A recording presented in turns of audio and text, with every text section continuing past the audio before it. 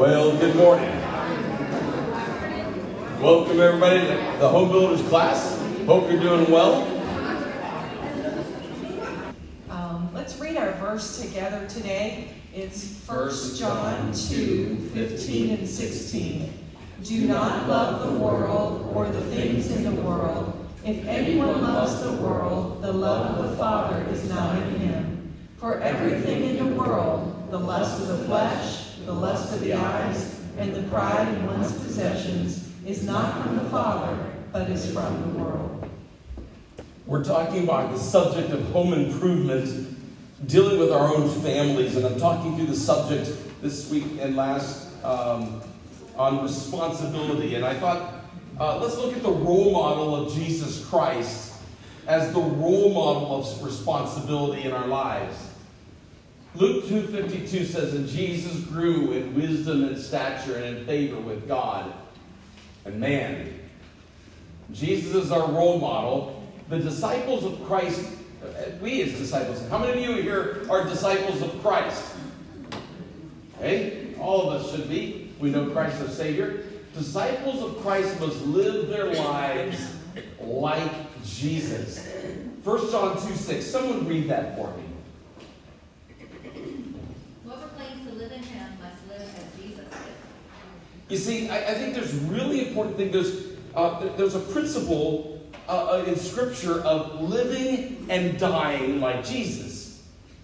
Okay, dying like Jesus one day when we think, okay, physical death will be resurrected with Christ. Amen. But there's a difference. What Jesus tried to teach in the Scriptures, and he illustrated it with corn or wheat. Okay? It must fall and die before it can really give life. And so his admonition to all of us in this room is, if you really want to live like me, you've got to die like me. Not on a cross, but to self. So when we die to ourselves, that's when real life can begin. But then we're empowered by the Holy Spirit to actually live the Christian life, to actually live out our faith. And let me just say, I don't know about you, but I find it hard to live the Christian life sometimes. Does anybody else have a struggle with that at times? Always saying the right things, always doing the right things, always thinking in advance and trying to plan in advance and prepare. But that's the Christian life, is learning how to die to myself and then living for him. And both of those aspects are important. So how did Jesus live his life?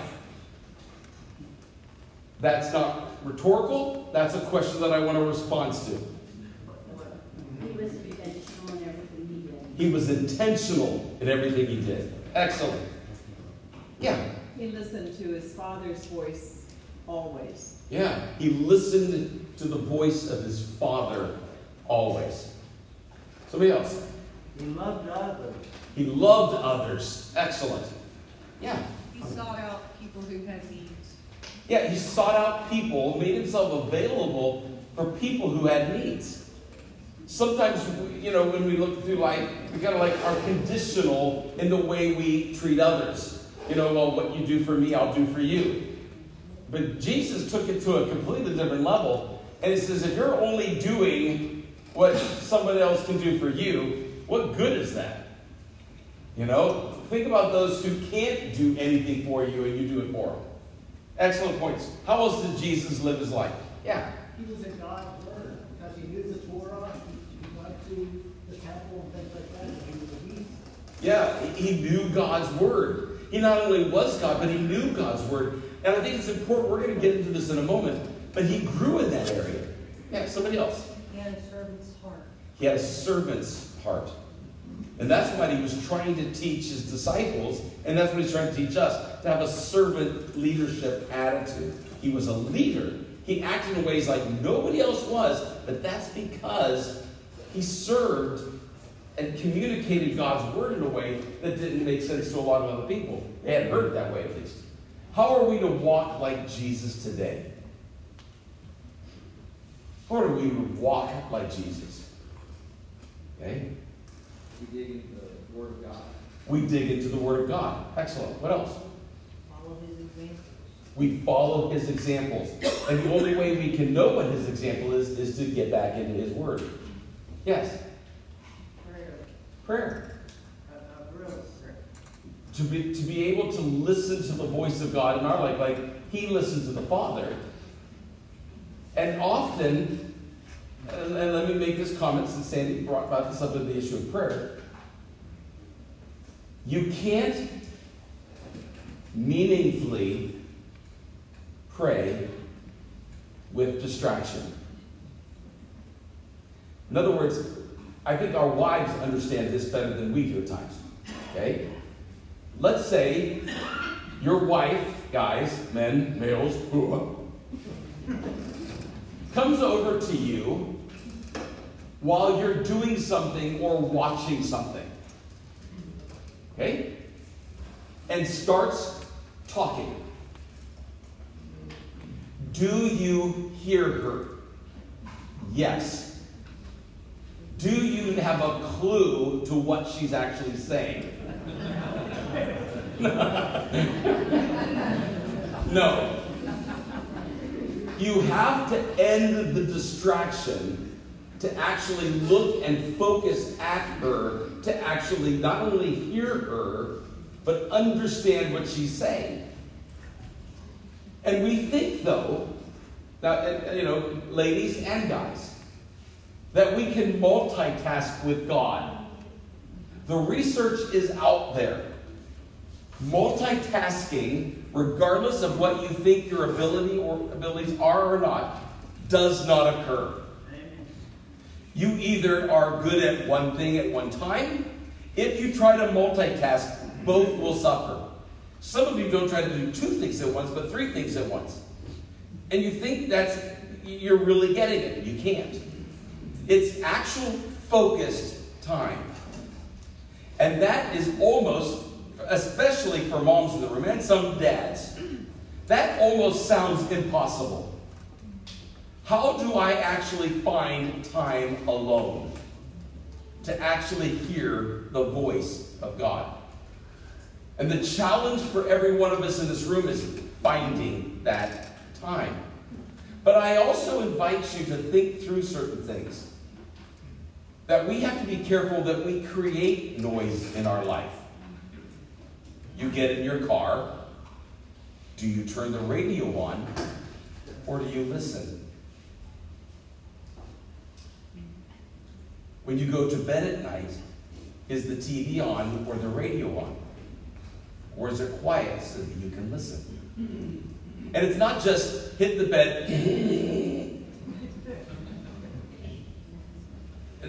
What is it in the practice of your own devotional life? Do you build in quiet? That's important. Jesus had to do that. He had to get up early. He would go off by himself. And at times, it was what it was. You could almost call it annoying. But the reality was, he was there for them. He would go off alone and people would find where he was at.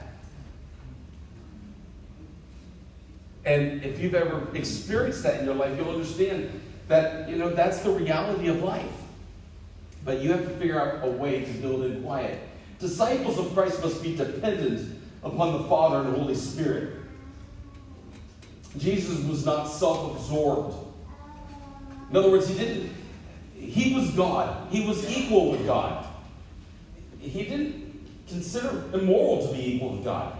In fact, that's what took him to the cross, because he didn't like the idea that he was claiming to be God. And yet, he humbled himself. Someone read for me John 8:27 and 28. They did not understand that he was telling them about his Father. So Jesus said, "When you have lifted up the Son of Man, then you will know I am he, that I do nothing on my own, but speak just what the Father has taught me." In other words, what he's communicating is saying, the Father is communicating through me. If you want to see the Father, if you've seen me, you've seen the Father. I'm communicating not of my own, but I'm communicating what the Father has communicated me to tell. I'm doing the will of my Heavenly Father. And in reality, Jesus is God, was God. And in that perspective, Jesus is trying to communicate, you know what? I understand who I am, but it's not about me. And it's interestingly enough that the Holy Spirit's job isn't to identify the Holy Spirit. But what is the Holy Spirit's role? It is to lift up who? Jesus. You know, it's interesting that the Trinity loves each other and edifies and points them back to someone else. In other words, and that's what we do as disciples of Christ. We have to learn to be dependent upon the Father and dependent upon the Holy Spirit in our life. He successfully resisted temptation and was led and walked in the power of the Holy Spirit. Luke 4, obviously at the beginning here of this chapter, is about the temptation of Christ. And I'm not going to go read those the verses in between, the 13 verses in between. But Jesus, full of the Holy Spirit, left the Jordan. That was after what? His what? Baptism. His baptism. He was baptized. The Father from heaven said, "This is my beloved Son in whom I'm well pleased." The Holy Spirit descended upon him like a dove. He's baptized. People seen it. They saw it. They heard it. But Jesus, full of the Holy Spirit, then left the Jordan and was led by the Holy Spirit into the wilderness. That's not where I would want to be led. Now, I want you to think through this. Jesus is now making his ministry public. He is equal to the Father. He knows his ministry. He knows his mission. And God, the Holy Spirit, leads Jesus into the wilderness to be tempted by Satan. Do you want to be like Jesus?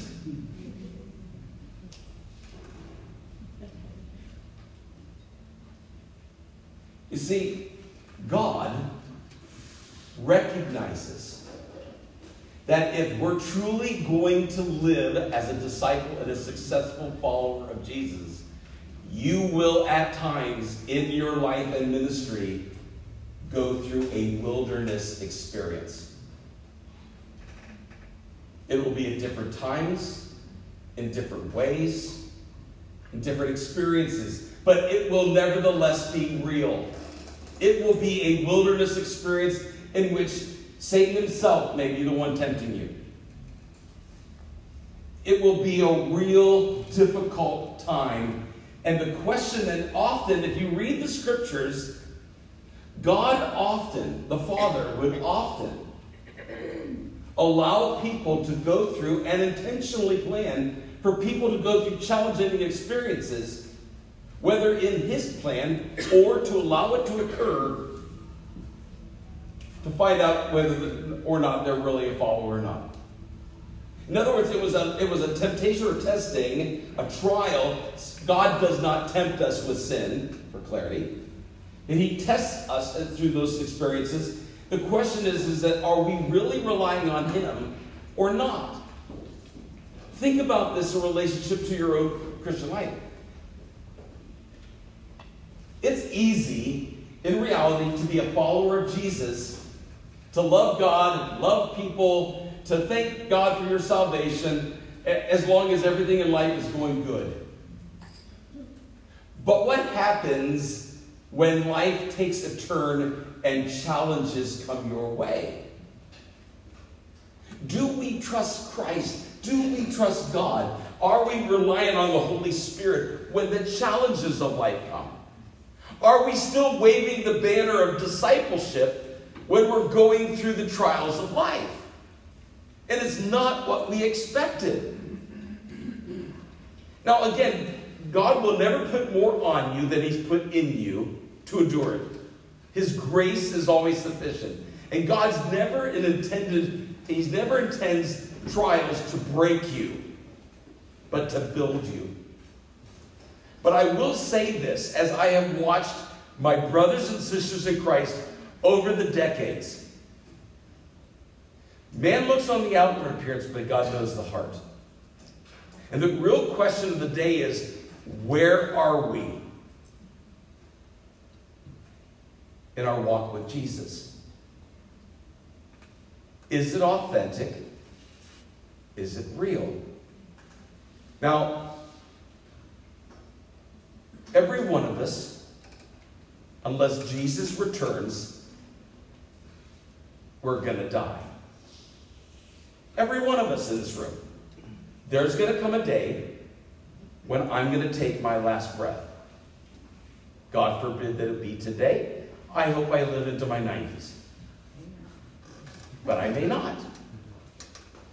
Will I care anything at that moment whether I've faked it throughout my life? Absolutely. The thing I will care about the most at that point, the moment I die and I meet my God, is how I live my life. So the question then makes itself, how am I actually living my life? Am I preparing myself to meet God one day? Or, hey, chill out, Whiter. We got a long way to go before that day comes. We'll make it right before then. It's all good. Hey, you take this thing a little too seriously. Just enjoy life, relax. Heaven's a wonderful place, filled with glory and grace. So, relax.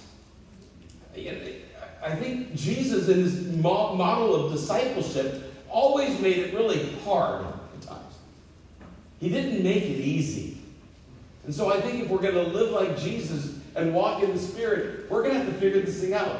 It says Jesus returned to Galilee in the power of the Spirit, and news about him spread throughout the whole countryside.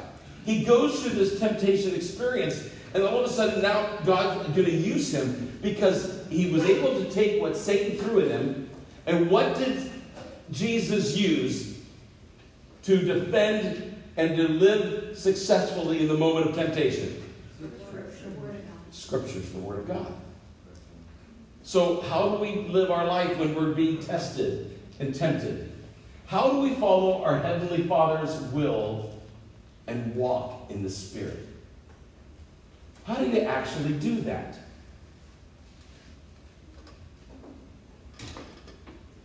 Yeah. One thing we have to do is pour out our complaint to God like the psalmist did.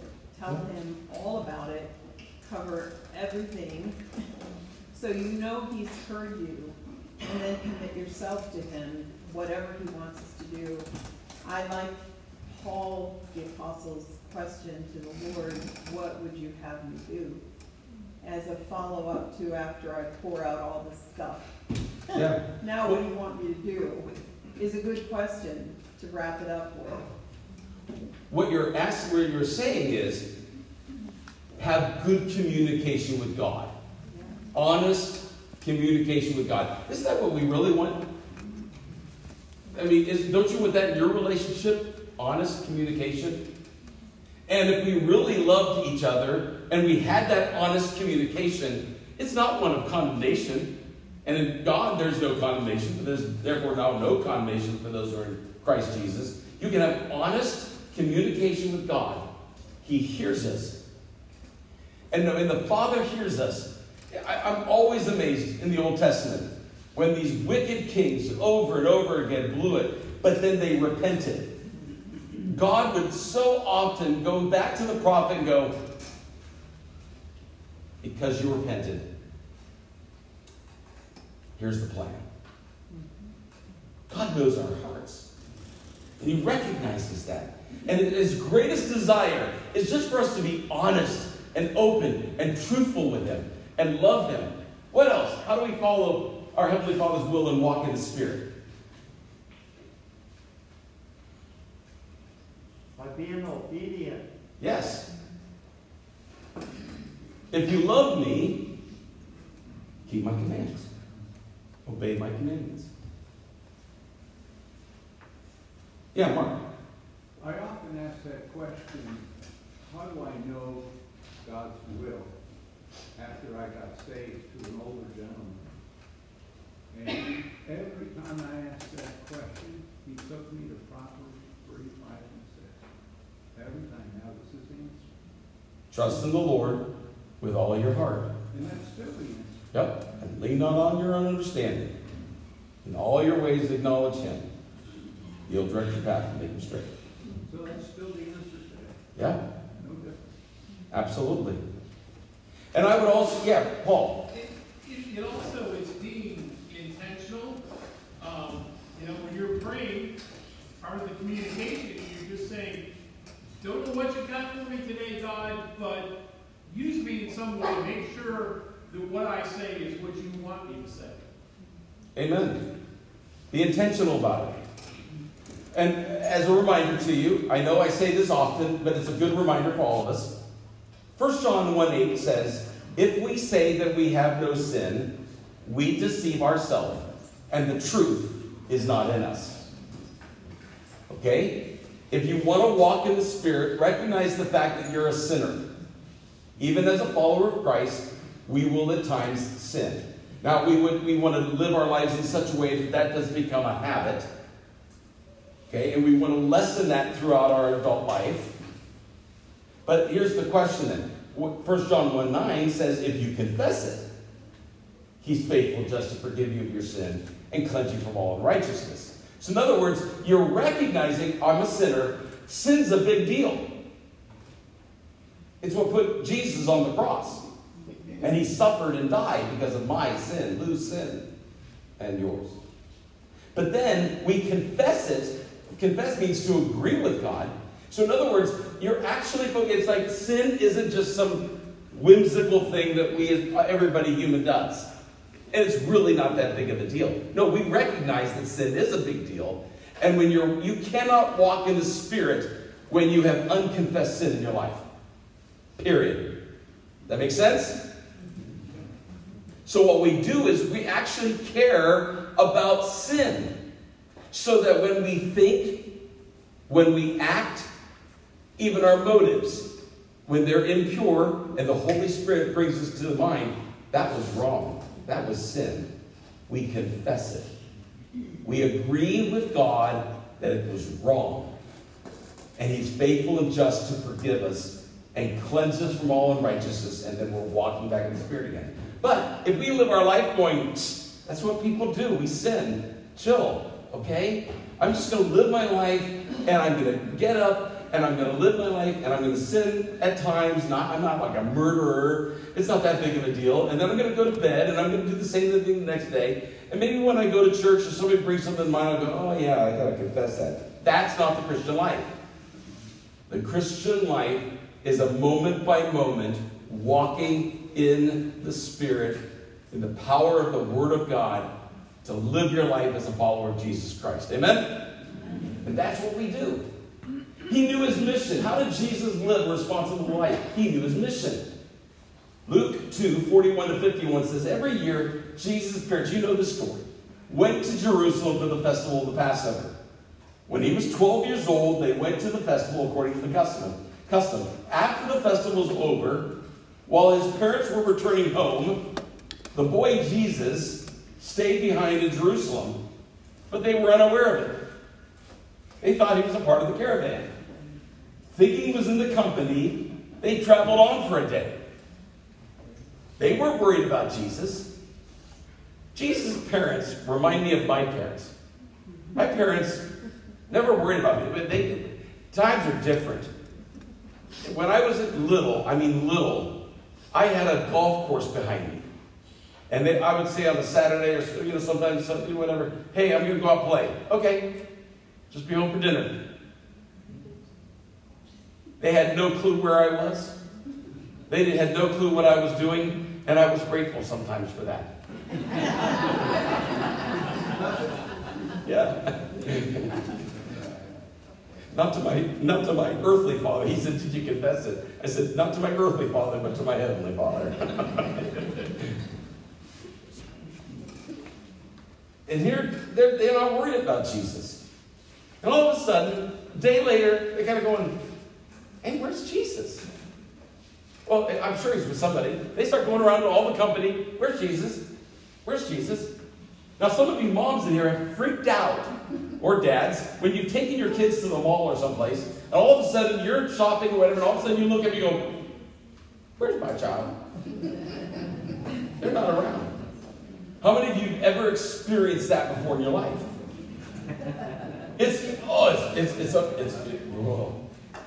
It's so fearful. And then you lovingly correct them when you find that they're hiding in one of, they're hiding someplace from you. They think it's funny. Or whatever. Yeah, that experience, I've told the story before, but at Cedar Point, when I was probably 5, my dad took me over to one of the kiddie rides. The kiddie ride ends, I get off it, my dad's not around. So for 4 hours, I went looking for my parents. 4 hours. A policeman walked up to me and goes, "Are you lost?" I go, "Oh no, I'm fine, I'm just going to my dad." Liar. Because I ain't going to tell somebody I'm lost. I'm not going to go to some room someplace. Finally, I see my dad. I can still picture it. My dad and his sister and the family just sitting on the park bench, one of the benches there going, "Hey, where you been?" "Why'd you leave me? I've been looking for you for 4 hours." It was like between 10 o'clock and 2 o'clock. They go, "Did you have any money?" I go, "No." "Have you eaten?" "No." "Would you like something?" "Yes." It was like that. They didn't care. It was like, okay, cool. Let's get you something to eat and go out and have fun. But they just lost Lou. They lost Jesus. We're responsible for God and He's gone.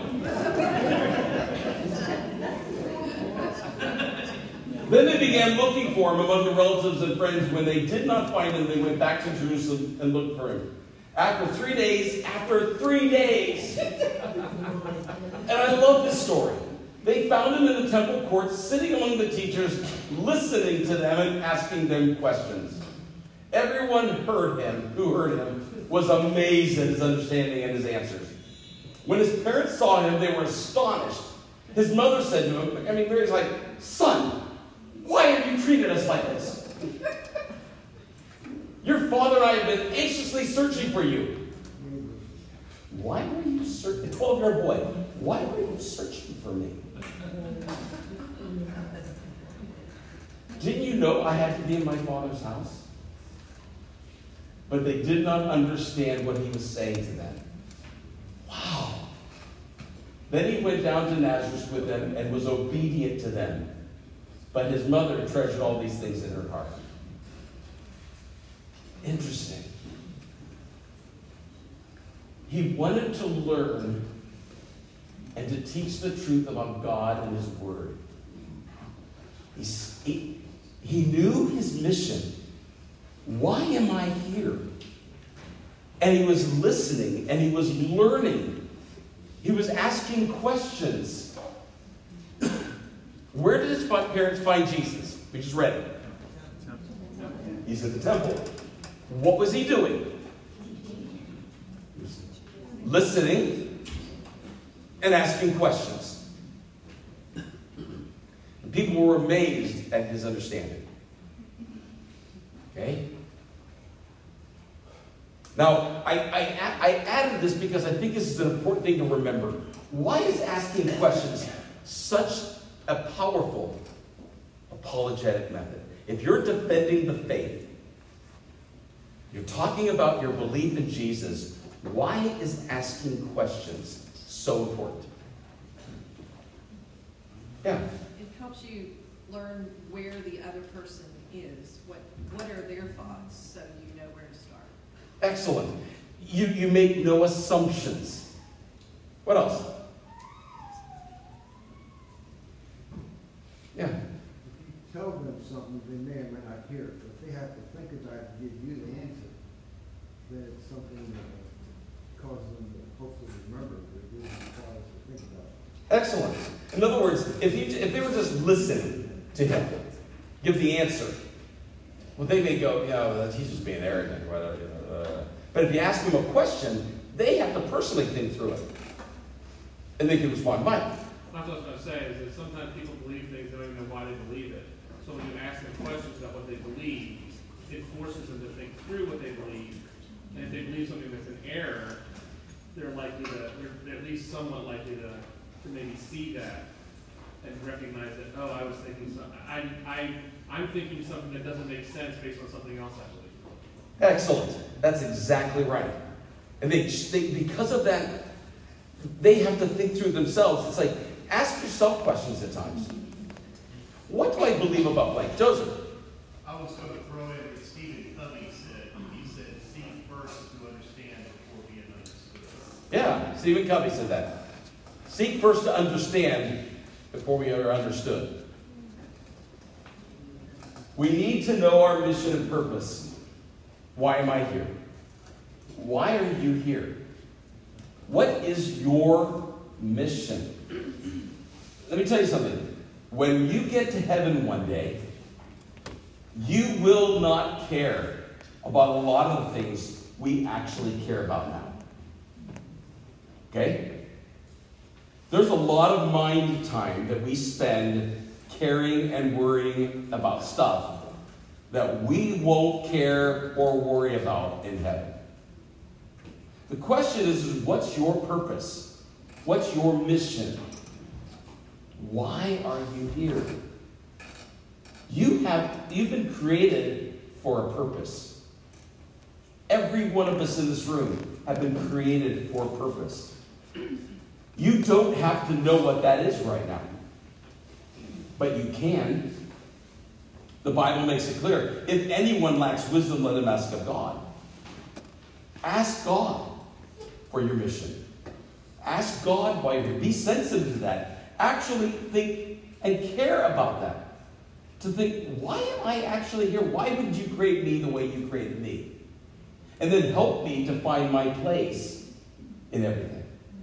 To actually do what you want me to do. And it may not be in the most public way. It may be in a very obscure way that no one maybe even know about. But God, who sees in secret, will reward you openly. See, we have things backwards at times. We think the public ministry is the most important. Whereas, I guarantee you, there are some prayer warriors in heaven that God is well pleased with. Never underestimate the power of prayer and the ministry of prayer. But also don't underestimate the power of what God intends to use you to do in a tangible way, like Will was sharing. Cooking hot dogs for kids. Being there. The ministry of presence. Not presence, P-R-E-S-E-N-T-S, okay, but P-R-E-S-C-N-C, something like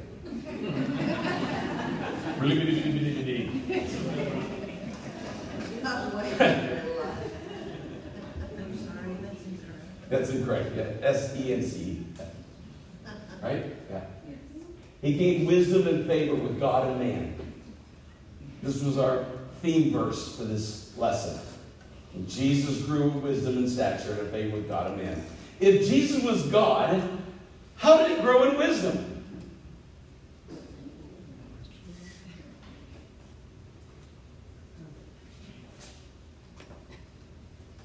Because he still had a human nature. Yes. He still had to develop and grow just like we do.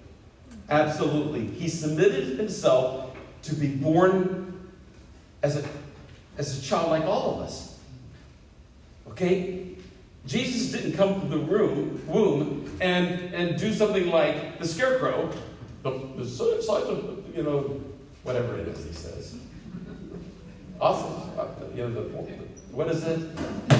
Ostley Strangle is whatever. I haven't seen The Wizard of Oz in a while. I thought I had it, but it wasn't there. Okay? If you only had a brain. If you only had a brain. So he had to grow too. He had to read and study and learn. And what? And he's still great to his father. And be obedient to his parents. Because if you notice that story, he immediately is like, don't you know I have to get on my father's will? I have to be in my father's house? And he's like, all right. No time's not yet. I'm going home. I'm going with them. And he leaves the temple and is obedient. Yes, ma'am. Yes, sir. Why did he begin his ministry at 12? He wasn't ready. God was preparing him. His ministry, he didn't start his ministry till he was 30.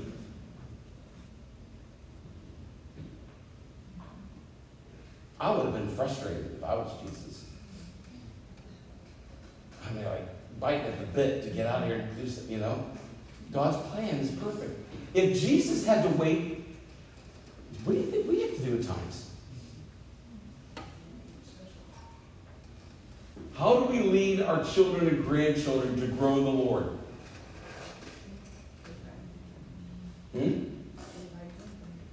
Excellent. That's what I was looking for.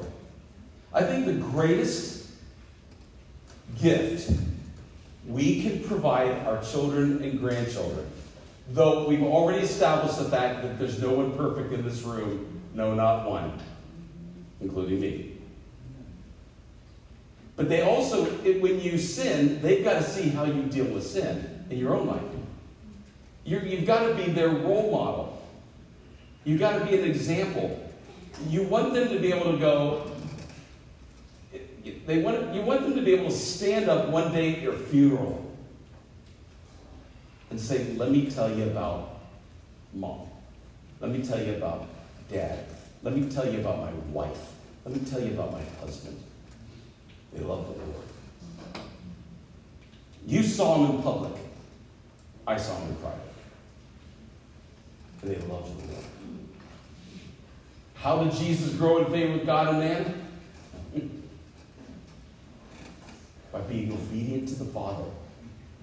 By being obedient to his parents. And I'm sure there are times he didn't want to. Because Mary and Joseph were sinners. And at some point in Jesus' life, Joseph dies. He's lost his father. He doesn't have a father anymore. But he has his heavenly Father. That's what he has. And he's got to do things. He's got to learn. He's experiencing life in humanity, as Mike was saying. And that's challenging. How do we follow his example in these areas? As we look at the life of Jesus and we see how he gained favor with God, this is my beloved Son in whom I'm well pleased. This man, Jesus, is different. How are we different from the world? How do we step out of, you know what, I don't have to look, I don't have to act like the world, like Pastor Jonathan was sharing this morning. The lust of the flesh, the lust of the eyes, and the pride of life. How are we separating ourselves to go, that woman is different. That man is different. He was a disciple maker.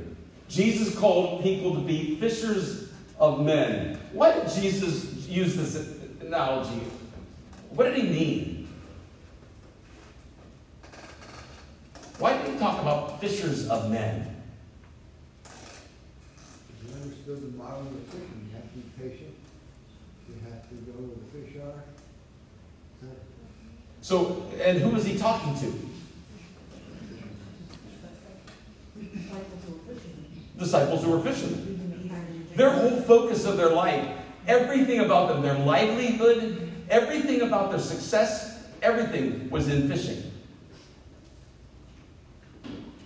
And I know there's controversy about this, but I'm fully convinced in my mind that Jesus may tell me one day when I get to heaven, Lou, you were wrong. I'm okay with that. I'm not going to argue with God.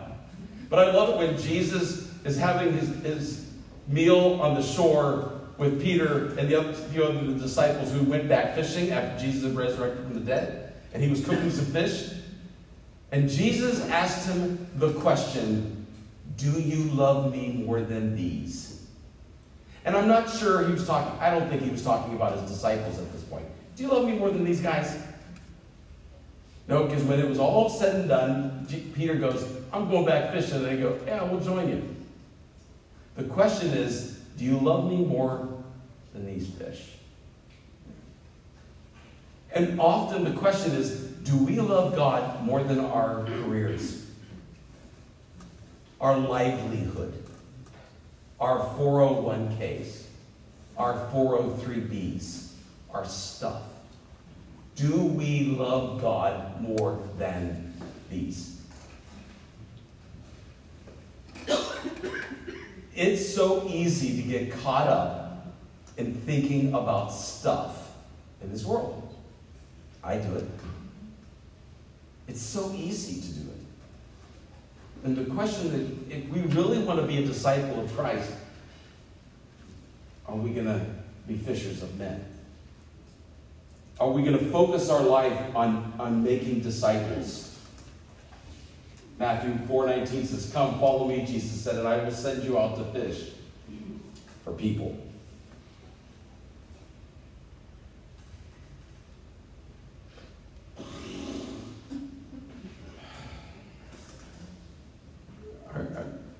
It's 11:58.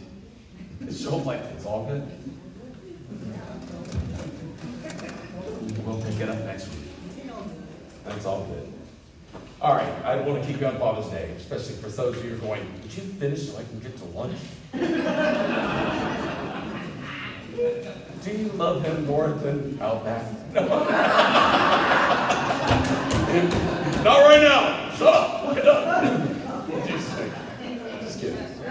Just kidding. Father, thank you for humor. I hope you understand and appreciate it. And if not, I'm sorry. But thank you for teaching us about who you are through your Son. And may we follow you and truly be fishers of men. May we be your disciple and love you like Jesus. And may we walk in your spirit each and every day. In Jesus' name, amen. I love you all. Have a great week.